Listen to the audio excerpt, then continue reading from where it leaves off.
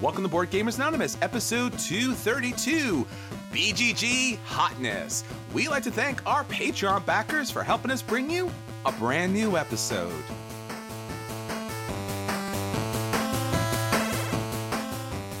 Welcome to Board Gamers Anonymous, the podcast of board gamers and the insane fun we have at the table together.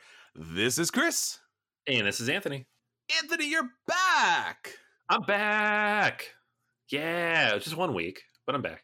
So how was your affair with baseball? You know, you left a lot of us board gamers behind, so... Yeah, I mean, baseball came first, man. Baseball came first, so... But did it so? Did it really? I was 4 years old, so yeah, it definitely came first. Yeah. I thought you were talking about as far as historically, which came first. Oh, no, definitely not. In terms of my life and my interests, which is all I'm ever talking about. Why would I talk about history?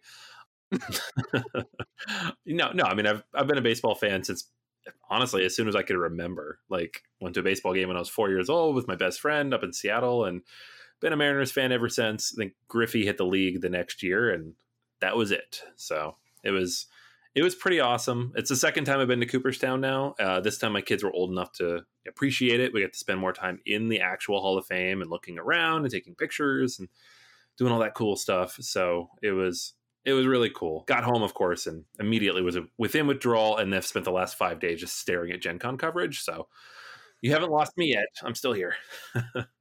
All right, because I just want to let you know, we had Jen last week, and she did an outstanding job. Hey, now, I'm still here. That's what I'm saying. Like, no reason to she can come on with us. I'm happy with that. She did an awesome job. It's true, but, I'm not going anywhere.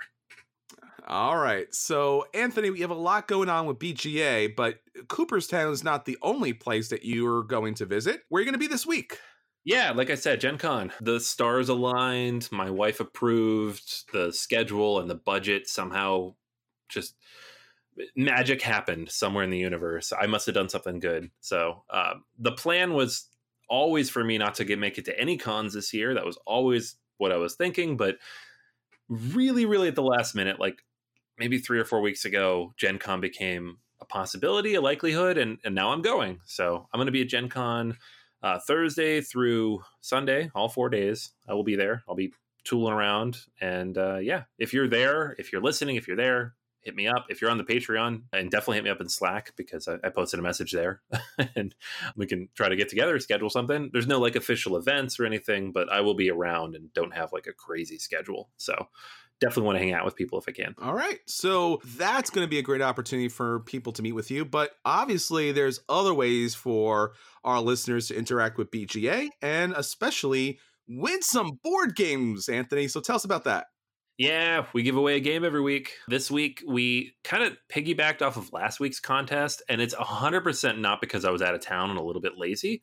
That's definitely not what happened. But honestly, we got a lot of really good pictures. We asked for all those pictures 2 weeks ago. You guys sent in a bunch of really good ones, and I put 6 of them up as the contest for last week and asked you guys for captions. So I think we got something like 20 or 30 different captions from everybody who submitted them, which is fantastic. And I personally got to pick my favorite. Obviously, this is an audio podcast, so me reading a caption to you would mean nothing. But all I can say is that the winner, Anthony, who submitted 3, the winning one that I liked the most was 100% a dad joke that made my son laugh out loud. So you win. And it was a Mario-related joke from picture number 6. It was Mario Kart, I believe, on the Downforce board. So congratulations, Anthony. Either you have children or you just have listened to this podcast enough to know that would have been funny to me. So you'll be getting a game. I'll hit you up via email here shortly with the list from Game Surplus. All right. Well, that is fantastic. But Anthony, have you been getting any big games to the table lately? Yeah, like I said, when I got back from Cooperstown, I was, straight back to board games. I don't know. Like recently, I've had multiple people come up to me and say, hey, I want to play War of the Ring, or hey, do you know War of the Ring? And one guy's like been at the house and he's like, oh, you have War of the Ring. I want to learn that. So I've had a chance to play it several times in the last few weeks, which is incredible because in the last 3 years, I've played it 0 times and have been wanting to. As a 3 to 4 hour 2-player game, it's difficult to do that. So in the last 2 weeks alone, I've played the game twice, which already eclipses my plays in the last, half decade. So it's it's been really cool. And if you're in Pittsburgh or at Gen Con and have a copy with you and want to play, I'm 100% caught up on the rules now.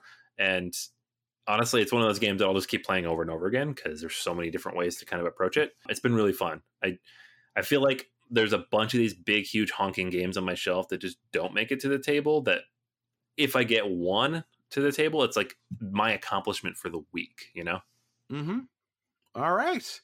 Well, that's pretty big on your end. Did you happen to notice that there was a huge Fortnite competition and there was a Pennsylvania teenager who won $3 million playing an esports game? Yeah, I've been trying to hide it from my kids. I don't know. My son doesn't need to know you can make millions of dollars playing this game.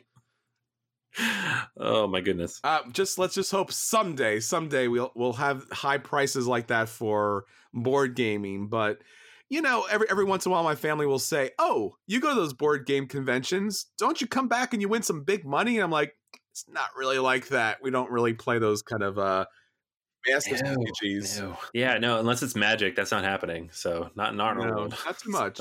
But eventually, when Board Gamers Anonymous gets big enough with our Patreon count, then we will definitely be sponsoring some of those big competitions. So if you'd like us to sponsor a $3 million prize for playing board games, check us out at patreon.com/BGA. You get free episodes. You get free access to Slack. There's just a whole bunch of extra bonus stuff on there for you. And you help us produce the podcast and ideally even a better version of it that gives you $3 million. I'm not sure what Patreon level we have to hit for that, but it's possible because who knew that video games would let you get that much money anyway? Yeah, those numbers are crazy. And he's 16 years old. What do you do with $3 million at 16? Come on, board games, catch up. All right, so that's everything that's going on with BGA. Anthony, let's talk about our question of the week. All right, question of the week. What's a game for which the reviews are surprising to you, either too positive or too negative? So just throwing them all out there. So a few that people wanted to point out. Rico mentioned Super Motherlode. He says it's not that the reviews are bad or anything, there just aren't very many of them. It's one of his favorite deck builder games, basically playing Dig Dug on boards. And he actually got a couple people who chimed in. Patrick said, yes, I love that game. So this is one that pops up occasionally when I ask questions like this. I need to track it down and play it because I've heard multiple people reference it. And I always like the references they make. I played it, and it is a very weird game. I could see both sides. I could see why you like it or you don't like it. But it's a very unique game nonetheless. Okay. Yeah, I still want to play it. Yeah, because it sounds like something like just kind of outside the usual, mash of components. Sure. Carl mentions, I've never understood the Codenames reviews. Far too positive. I don't know about that. I mean, like Codenames, I burnt out on it. I don't play it at all anymore. I kind of avoid it if I can. But when it first came out, I kind of liked it, right? I mean, Codenames was always okay, but it did get a lot of attention right away. And I honestly was like, oh, it's fine. But if you're not giving the clues, it's kind of boring. Yeah, I feel like it's one of those games that has been iterated on, and a lot of the iterations are better. So there's no real reason to play the original anymore, except that it's the original, which happens a lot. Garame agrees. Well, I mean, you like Caverna too. He says Caverna is a good game. That's just it, though. Agricola is God's game. Wow. So, I don't agree with that at all. I do. Good on you, man. Good on you. Darren voices what I hear a lot of people say. Gloomhaven, I don't dislike the game, but I don't think this is revolutionary compared to other dungeon crawlers. I don't know if it's revolutionary, but I think it definitely does something different enough to warrant all the coverage it has. I would agree with that, but I also do feel a little just generally let down that I did think it was going to be the ultimate game changer. It's just very good. Not bad. Yeah. Patrick says Rising Sun, too positive. Great mechanics in theory, but it just drags on and on and on. And I find it super boring and not worth the love. Okay. What do you think? As someone who played this game a few times. I enjoyed it a lot. I like the fact that, once you've claimed a region, there's no reason to hang around there anymore. So you might as well move on. I feel like it moves at a pretty good pace, but it is an overly produced, massively, I wouldn't say complicated, but just complex. So I could see someone feeling that way when they just look at the board and there's like 300 figures on there and what you're supposed to do. But it's one of those games that's supposed to be kind of epic. Absolutely. Yeah. I mean, my first play, I was not quite as I liked it a lot, but it was like, I don't know if that's exactly what I thought it would be, especially after Blood Rage. Eric mentions one that I 1000% agree with and is well documented on this podcast, Splendor. I understand it's a simple mechanic, but it gets boring very fast. Not very much depth to the game. And Patrick agrees, and I agree. And I think you I do agree. agree. Splendor. And then the one I was going to mention, Scott mentions First Martians. He thinks people are too negative. Yes, it has some issues, but it's not as bad a game as some people make it out to be. He also says Wingspan, the reviews are too positive, and that it's a good game, but it's just a good game, not amazing. I think I agree on both counts. I don't think I would go as far as to bring Wingspan down to any level. It's great, it's good, it's accessible. I think it does good things for the hobby. Good on you if you love it. First Martians, though, I'm 100% on board with. I really like this game. I still have it. I wish it hadn't bombed so hard because I would like another campaign as an expansion, and I know that's never going to happen. But if you get past the rule book, and it's been rewritten at this point, so you can find a good version, it's a pretty good game. Yeah, I haven't played First Martians yet, but I did pick it up. I think it was at one point, it went down to $10, which was really sad because anything that's about Mars seems pretty cool, and they put a lot of effort into it. So I was kind of bummed out just generally by that. And Wingspan, I think, is a very good game that, because of its thematic adherence to real life birds, I think for certain people it's above and beyond anything that's ever been, because a lot of games, let's be honest, like there might be touches of something being thematically true about the game that it really follows through as if that was a thing. But the birds do what the birds do in real life, and how they chain together is pretty phenomenal. So for that, I think that elevates the game above it's just kind of like, it's a good game, but that makes it a great game because of the thematic adherence to the reality there, especially for bird lovers. Yeah, I mean, I like it. I'm not upset at all that it won the Kennerspiel. I think it's deserving, especially with the games that were nominated for that. So yeah, I think it's good. Yeah, for me, there's a lot of games that I could talk about as far as things that I don't really understand why people love. I guess generally a lot of the kind of hero click games are always something that, I'm a big fan of the IPs, but I see the games, I'm like, well, this is just too cheap and too chintzy, and yet at the same time, way too complicated for what it needs to be. So I guess hero clicks has been something that was disappointing because it was one of those things where I could totally see myself jumping in full force into. But when I got those in my hand, and I was even given piles of them, and they were like, here. And I was like, yeah, I don't want to play this. Yeah. And I think somewhere in my closet, there's a small bag of HeroClix pieces that I've never been played with. And I think that's probably been the most surprising thing, because almost anything else I'll give a shot, but the HeroClix thing just never really worked for me. Yeah, I agree. I think I gave mine to my kid at some point and never bothered again. It's very strange that it keeps getting produced with everything possible, but I don't know. Somebody loves it, and more power to them. All right, so that's everything for our question of the week. If you would like to jump in and let us know what games you love and what games you don't love so much, follow us on Twitter. Facebook has all the questions of the week posted there. Drop your information there. BoardGamersAnonymous.com has a ton of articles. Last week we talked about Jen's articles about bras and board games. That's going to be an ongoing series with new articles, so check back there. And there's a lot of reviews from Anthony and Jason up there, so you should really read a lot of the good stuff that's happening there. It's more than just a podcast. And of course, Board Game Geek, we have our guild there. Join up and let everyone know how much you love BGA. All right, Anthony, so that's everything for us. Let's get on to the episode. What's your acquisition disorder? My acquisition disorder is Gen Con. So, well, somebody gets to go. I'm not going to say. Yeah, I know. I'm sorry. Sometimes we do a Gen Con preview episode. Sometimes we don't. It really doesn't have anything to do with who's going or when. This year we weren't planning on it, and now I'm just going, so definitely not planning on it. But I was going to kind of run through. There are a few games that I'm looking forward to now that I've done some research and looked into what's coming out. It's not like the most exciting list of games in the world. It doesn't look like Fantasy Flight has a big release unless they surprise us all Wednesday night. Which they always do. Maybe, but they posted a list of what's for sale on their website, and it's just expansions for things. So I don't know. they're like, we have a Clone Wars Legion pack. I don't care.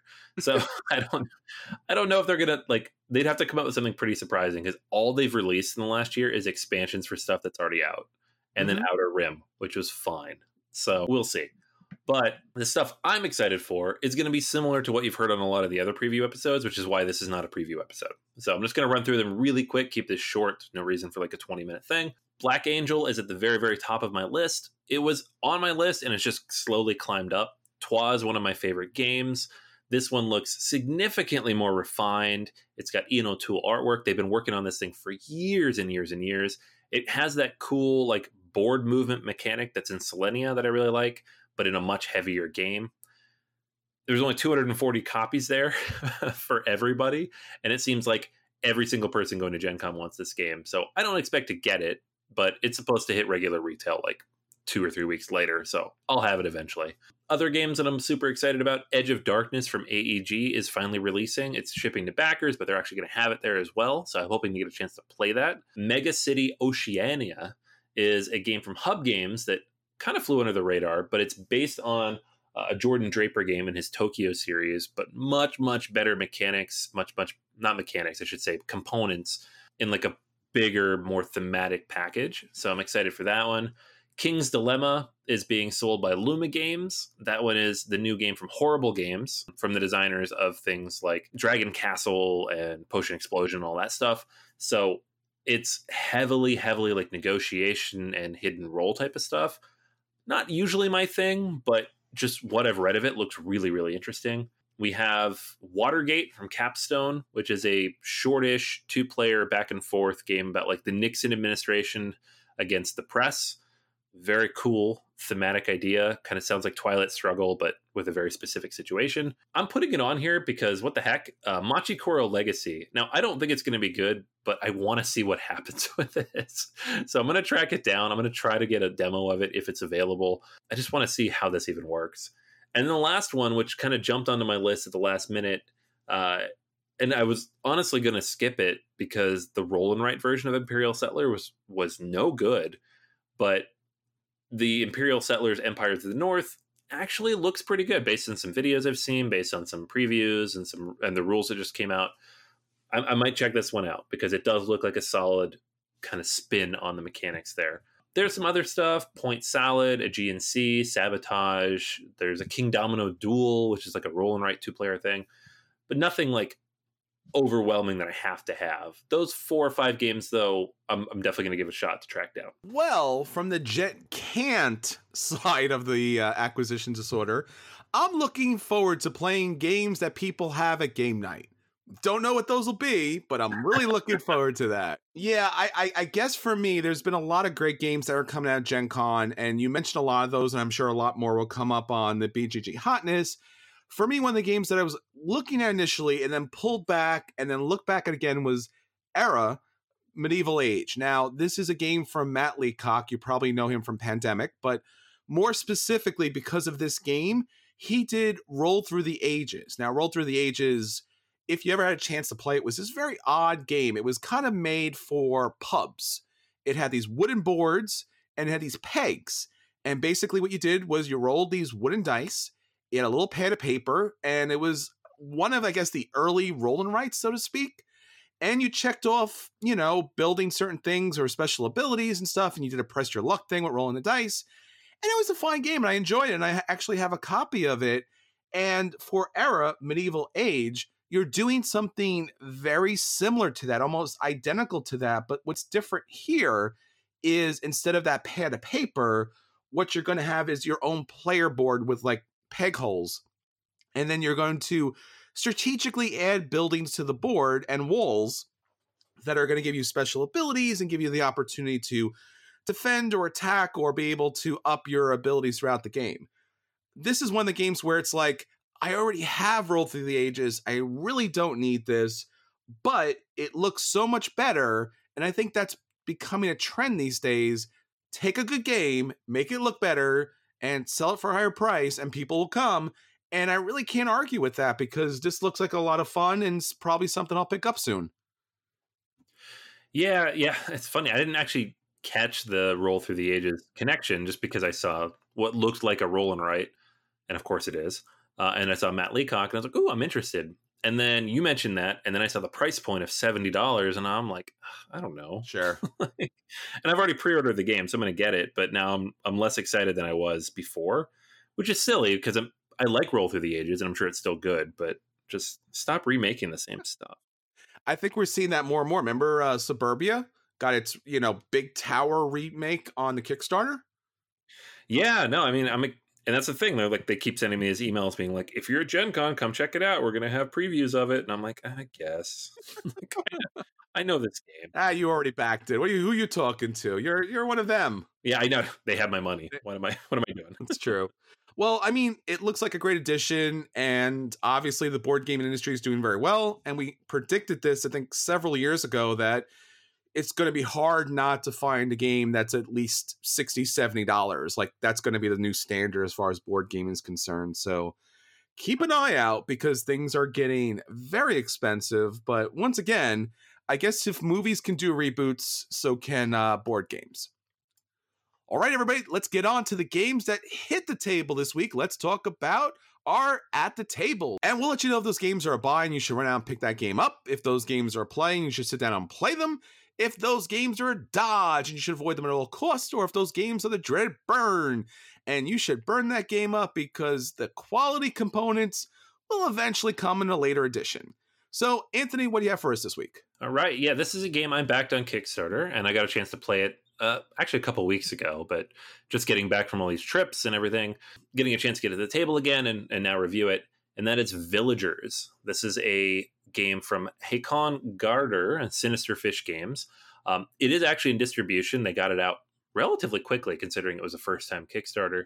And it is a tableau builder, card management type of game. So you get this big long box of cards. You are building your own village of these various villagers. Thematically, what happened is there was recently a plague.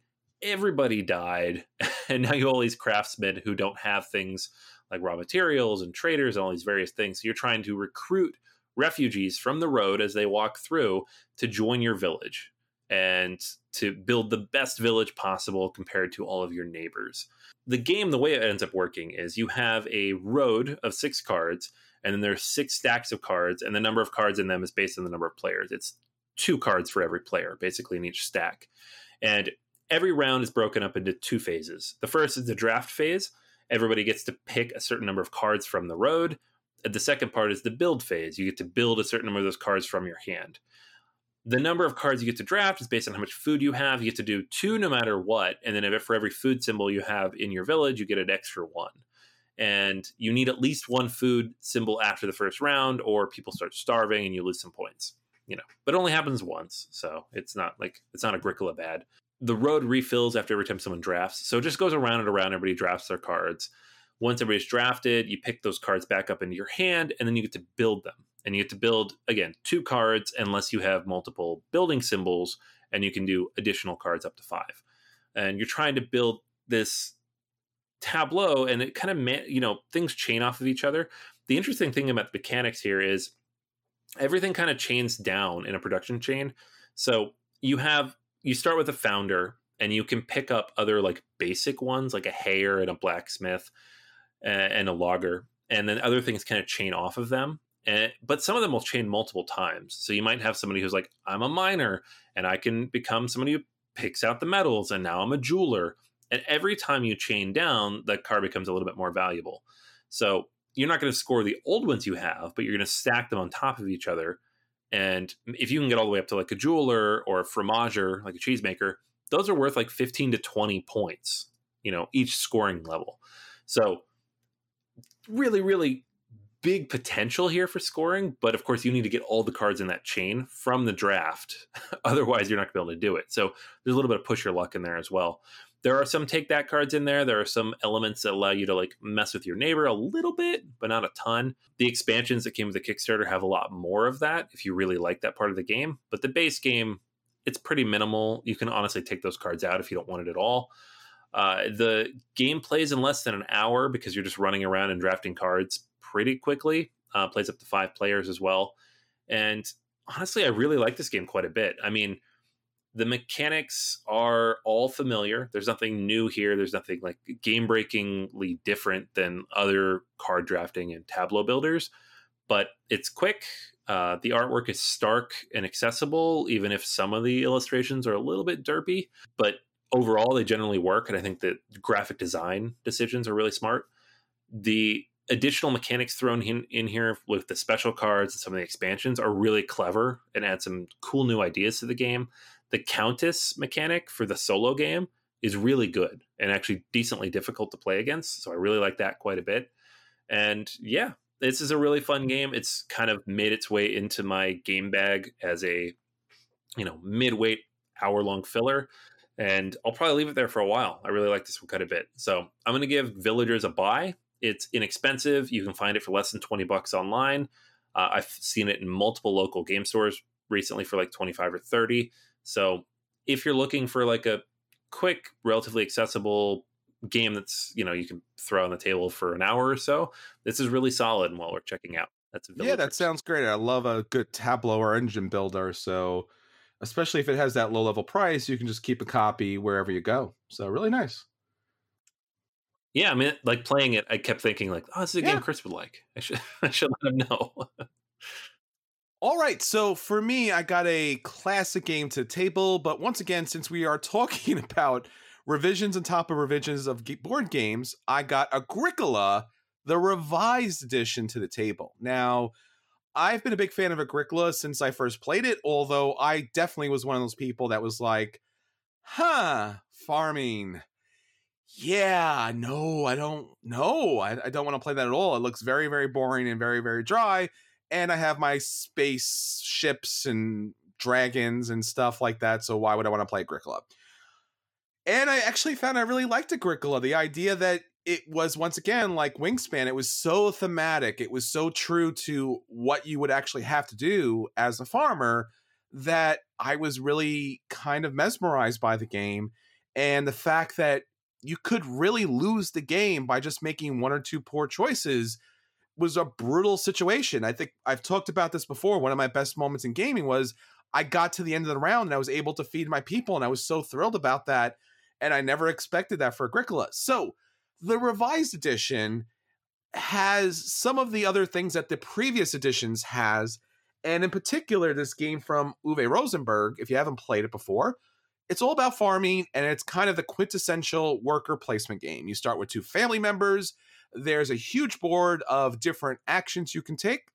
At the start of the game, you get a whole bunch of cards. There are occupations and minor improvements. You will draft those. I highly recommend drafting, even though it does take a long time. Some people just give out those sets of cards, but it's just not as fun. And you will pick those cards, and those cards will come into play, and Agricola is all about the cards. You'll build up your farm, you'll breed your animals, you'll grow your vegetables, and if you're like me, everyone lives happily ever after, and I eat a lot of bread throughout the whole game. So, the revised edition gives a slightly different board. There's a little puzzle piece at the beginning so that when you swap out based upon the number of players, it really kind of like clicks in very nicely. It's just not on a square board. The board itself does have some revisions, so it's a little easier to play, and it offers more opportunity to play occupations and minor improvements. There's a lot of more iconography on the board, so a lot less text. Your mileage may vary based upon that. If you're colorblind, that might be somewhat of an issue. Otherwise, it's fine the way it is. And basically, the base game now, as far as we're talking about the revised edition, it plays 4 players instead of 5. The cards, which I mentioned earlier, are now revised, and some of the expansion cards and some of the text has been changed. So you're kind of getting like a quintessential edition of Agricola here. They removed the family variant, which was basically you didn't play with the cards, which made really no kind of sense here. There's a 5 to 6 player expansion, which I also picked up, and that just adds some different cards and some different boards and 2 more family sets, of course. Agricola is a very fine game. Now, if you've played it before and you've suffered horribly at its hands, I commend you because it's one of those kind of like rites of passage. This revised edition is a lot less punishing because the cards are a lot more balanced. And yet, at the same time, if you're playing against a pro, you're going to have a problem because they're probably going to know the cards better, but it's not as painful as it once was, which really was necessary for a revised edition. So for Agricola Revised Edition, I'm going to still give it a buy. Dodge. Well, you haven't played the Revised Edition yet. Yeah, I'll do it. I'll do it someday. I don't foresee good things. Well, like I said, the cards have been revised, and I think that's what you're really going to enjoy, that there really isn't as much power to the swing like there once was. Now, I also got a chance to play a big game, since Anthony was talking about big games, which was pretty unexpected. Actually, 2 big games, but I'll save the one a little bit later. I got to play Le Havre, which I've never played. That's a good one. I know. And people were like, you want to play Le Havre? And I was like, I don't know. And there was 4 players, and I'm like, oh, no. I hear that 4 players or up is not a good thing. We probably shouldn't play it. But the people at the table convinced me to play it, and it looks terrible. I mean, it's boring and bland as can be. And I was like, well, what did I get myself into? I didn't really want to play this very simplistic board where basically you have ships that kind of like, I guess, quote unquote, sail, but basically they hit a spot where it produces resources to a particular area.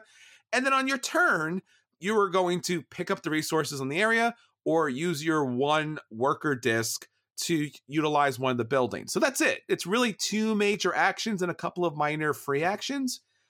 And I was like, oh, this is going to be really bad. And I heard like, I'm going to get crushed in this game. And I got to say, it's actually a lot of fun. And I was really surprised how much fun it was, how tight it was. And I understand why people don't like playing with a bigger player count, because if you're playing at 4, the board doesn't change. So there are rounds, actually, in fact, every other round, you're only going to take 1 action and you have to feed your workers. So if you're not built to feed your people, so to speak, you're going to lose a lot of points. So every other round, I was like, well, this is not fun. I have to hope that people give me food. Otherwise, I'm going to be in a bad spot. But I really did enjoy the game. It's very simplistic. The artwork is kind of it's just there. I mean, this really needs a revised edition. I know there's a 2-player version of this that's supposedly very good, but I had generally enjoyed it. Now, just like Agricola, it does have a little challenge with its cards if you've never played it before, because I'm like, hey, why are people taking cows? Clearly, those are not really valuable. Well, at the end, they're very valuable. So you don't know that unless you look at the end cards, which has a lot of different bonuses based upon resources that are not helpful early in the game. So Le Havre for me gets a surprising buy. I enjoyed it, but honestly, I can't recommend buying it until there's probably a revised edition, just because I gotta believe there's going to be a new edition coming out that's a little bit better. Maybe try the 2-player version, but it's a really, really solid game and I enjoyed it. Yeah, I really like this game a lot. It's hard to get to the table for all the reasons you just listed, but yeah, it's one of those, like, of his games, it's like the one I probably like the most that I play the least. Sure. Wow. Yeah, I could see that. Yeah, it can be very brutal. I find it even a little more brutal than Agricola, because at least Agricola you could build up your farm. Here, you're at the mercy of the market. If there's not food available, there's nothing you could do to produce food. It's out of your control. So you're kind of stuck as far as that's concerned. So I would say wait or hope until they have a revised edition. But if you do get a chance to play Le Havre, I highly recommend doing so. All right, Anthony, so that's everything that's hitting our table. Let's get on to our feature review. So our feature review this week is Board Game Geek's Hotness List. We love talking about the hot board games that are out there and why they're there. So, of course, we turn to Anthony and his computer-like brain to figure out why those games has reached BGG so that you can tell other people why they're there and look incredibly smart. Yes, or correct me. Either way. All right, so let's kick it off. Number 15, Arkham Horror, the card game. New pack just came out, so every month or so, this one jumps up at the top of the list. I have not played that new pack, can't tell you what it's like, but they're all pretty much good. So check it out if you like Arkham, or if you like card games. Number 14, Six Nymphed. Why is a card game from 1994 in the top of BGG? Because Shut Up and Sit Down decided to review this really old game. I don't know what they're doing over there. I honestly don't. I guess one of them got to play it for the first time and felt like reviewing it, but that's why it's up here. Everybody's looking at it.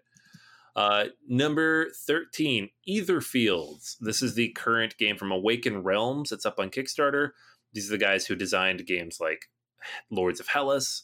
Big money in these. So this is their newest one. It actually looks pretty cool, at least in terms of the miniatures, because it's got kind of that Kingdom Death Monster look without all the gross and overly sexualized stuff in it. So interesting. I don't know much more than that because I have not played this game, or really most of these games, but I am definitely interested in giving it a shot if it ever, hits a table near me. Next up, Terraforming Mars. This is always in this list. I don't know why I always have to tell you guys why it's here. It just is. It just is. I think there's an expansion coming out soon, but it's like Essen-ish, so nothing new right now.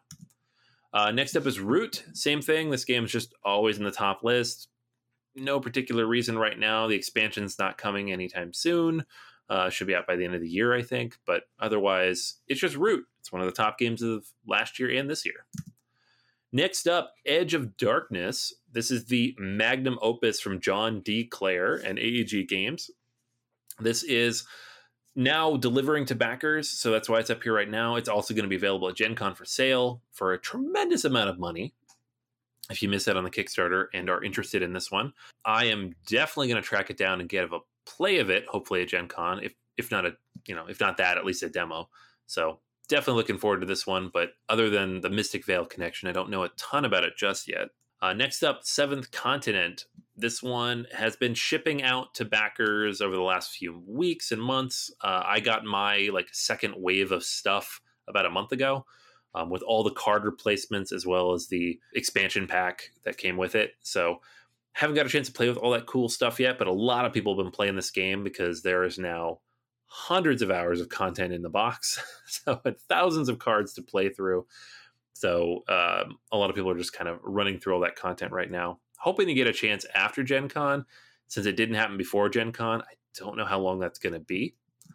Next up is Gloomhaven.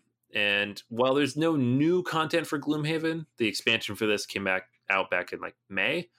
The app just hit Steam and actually jumped to number 1 on Steam in early access. So people are just eating this thing up, the video game version of it.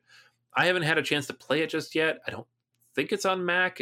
If it is, I haven't downloaded it yet, obviously, but I don't have a PC. So hoping to get a chance to play this, give it a go, see how it works in that environment. I know it's not a straight implementation of the mechanics from the game, but it does look like a decently polished version. I know they work with Asmodee on it, so I want to see how it turns out. Next up, Time of Legends Destinies.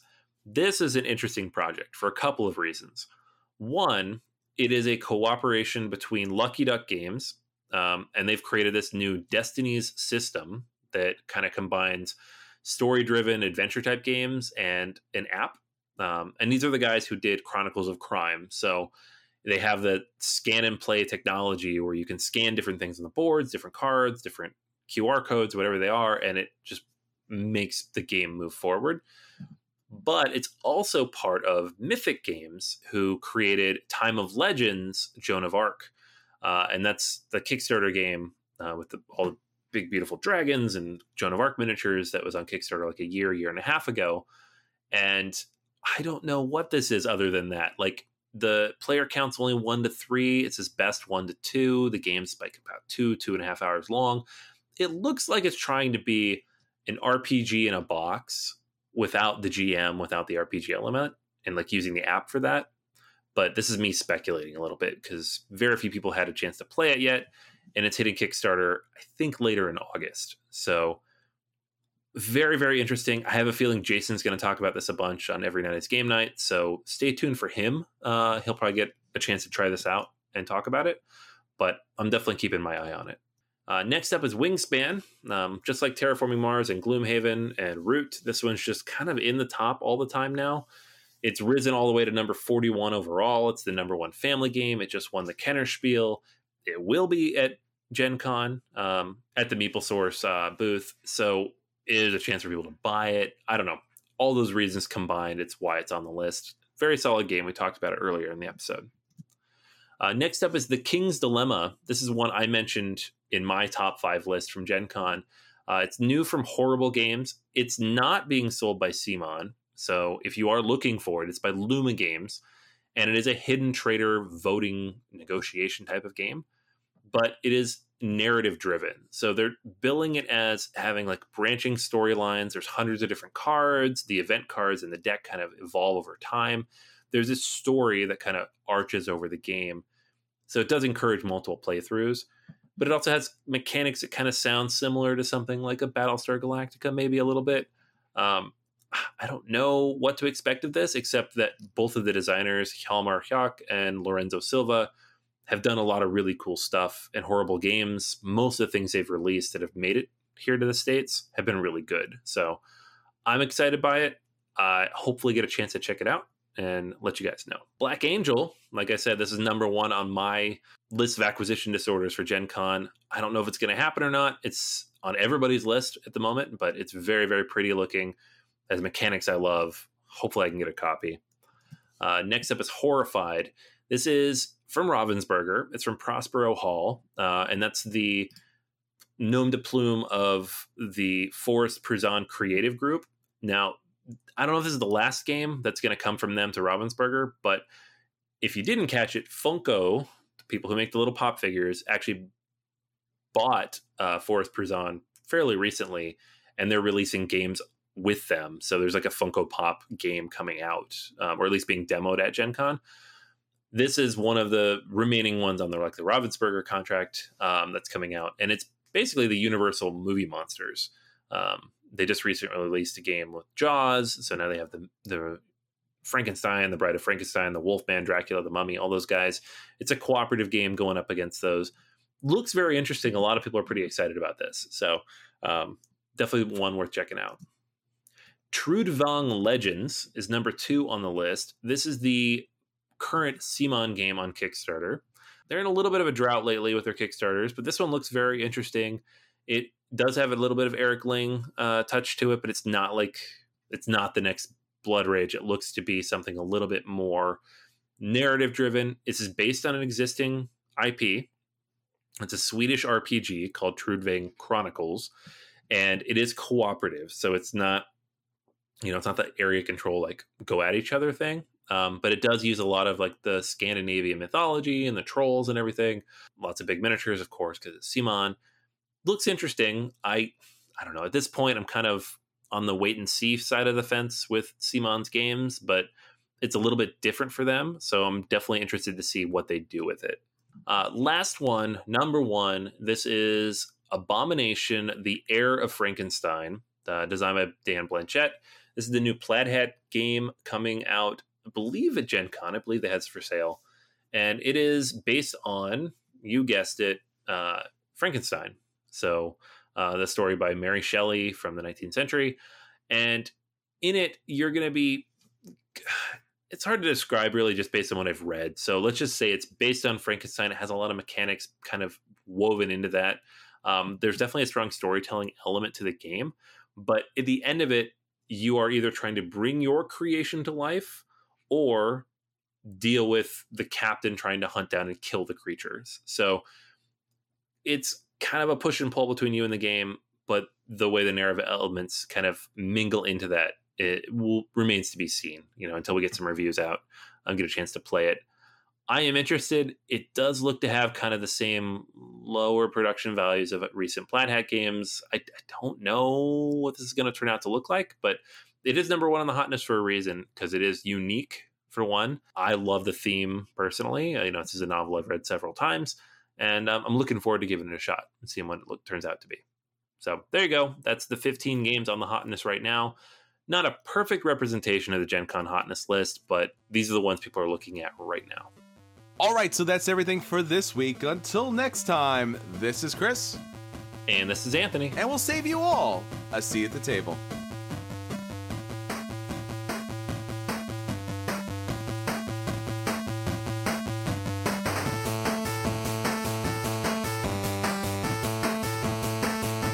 listening to a proud member of the Dice Tower Network, dedicated to bringing podcasters together for the greater good of gaming.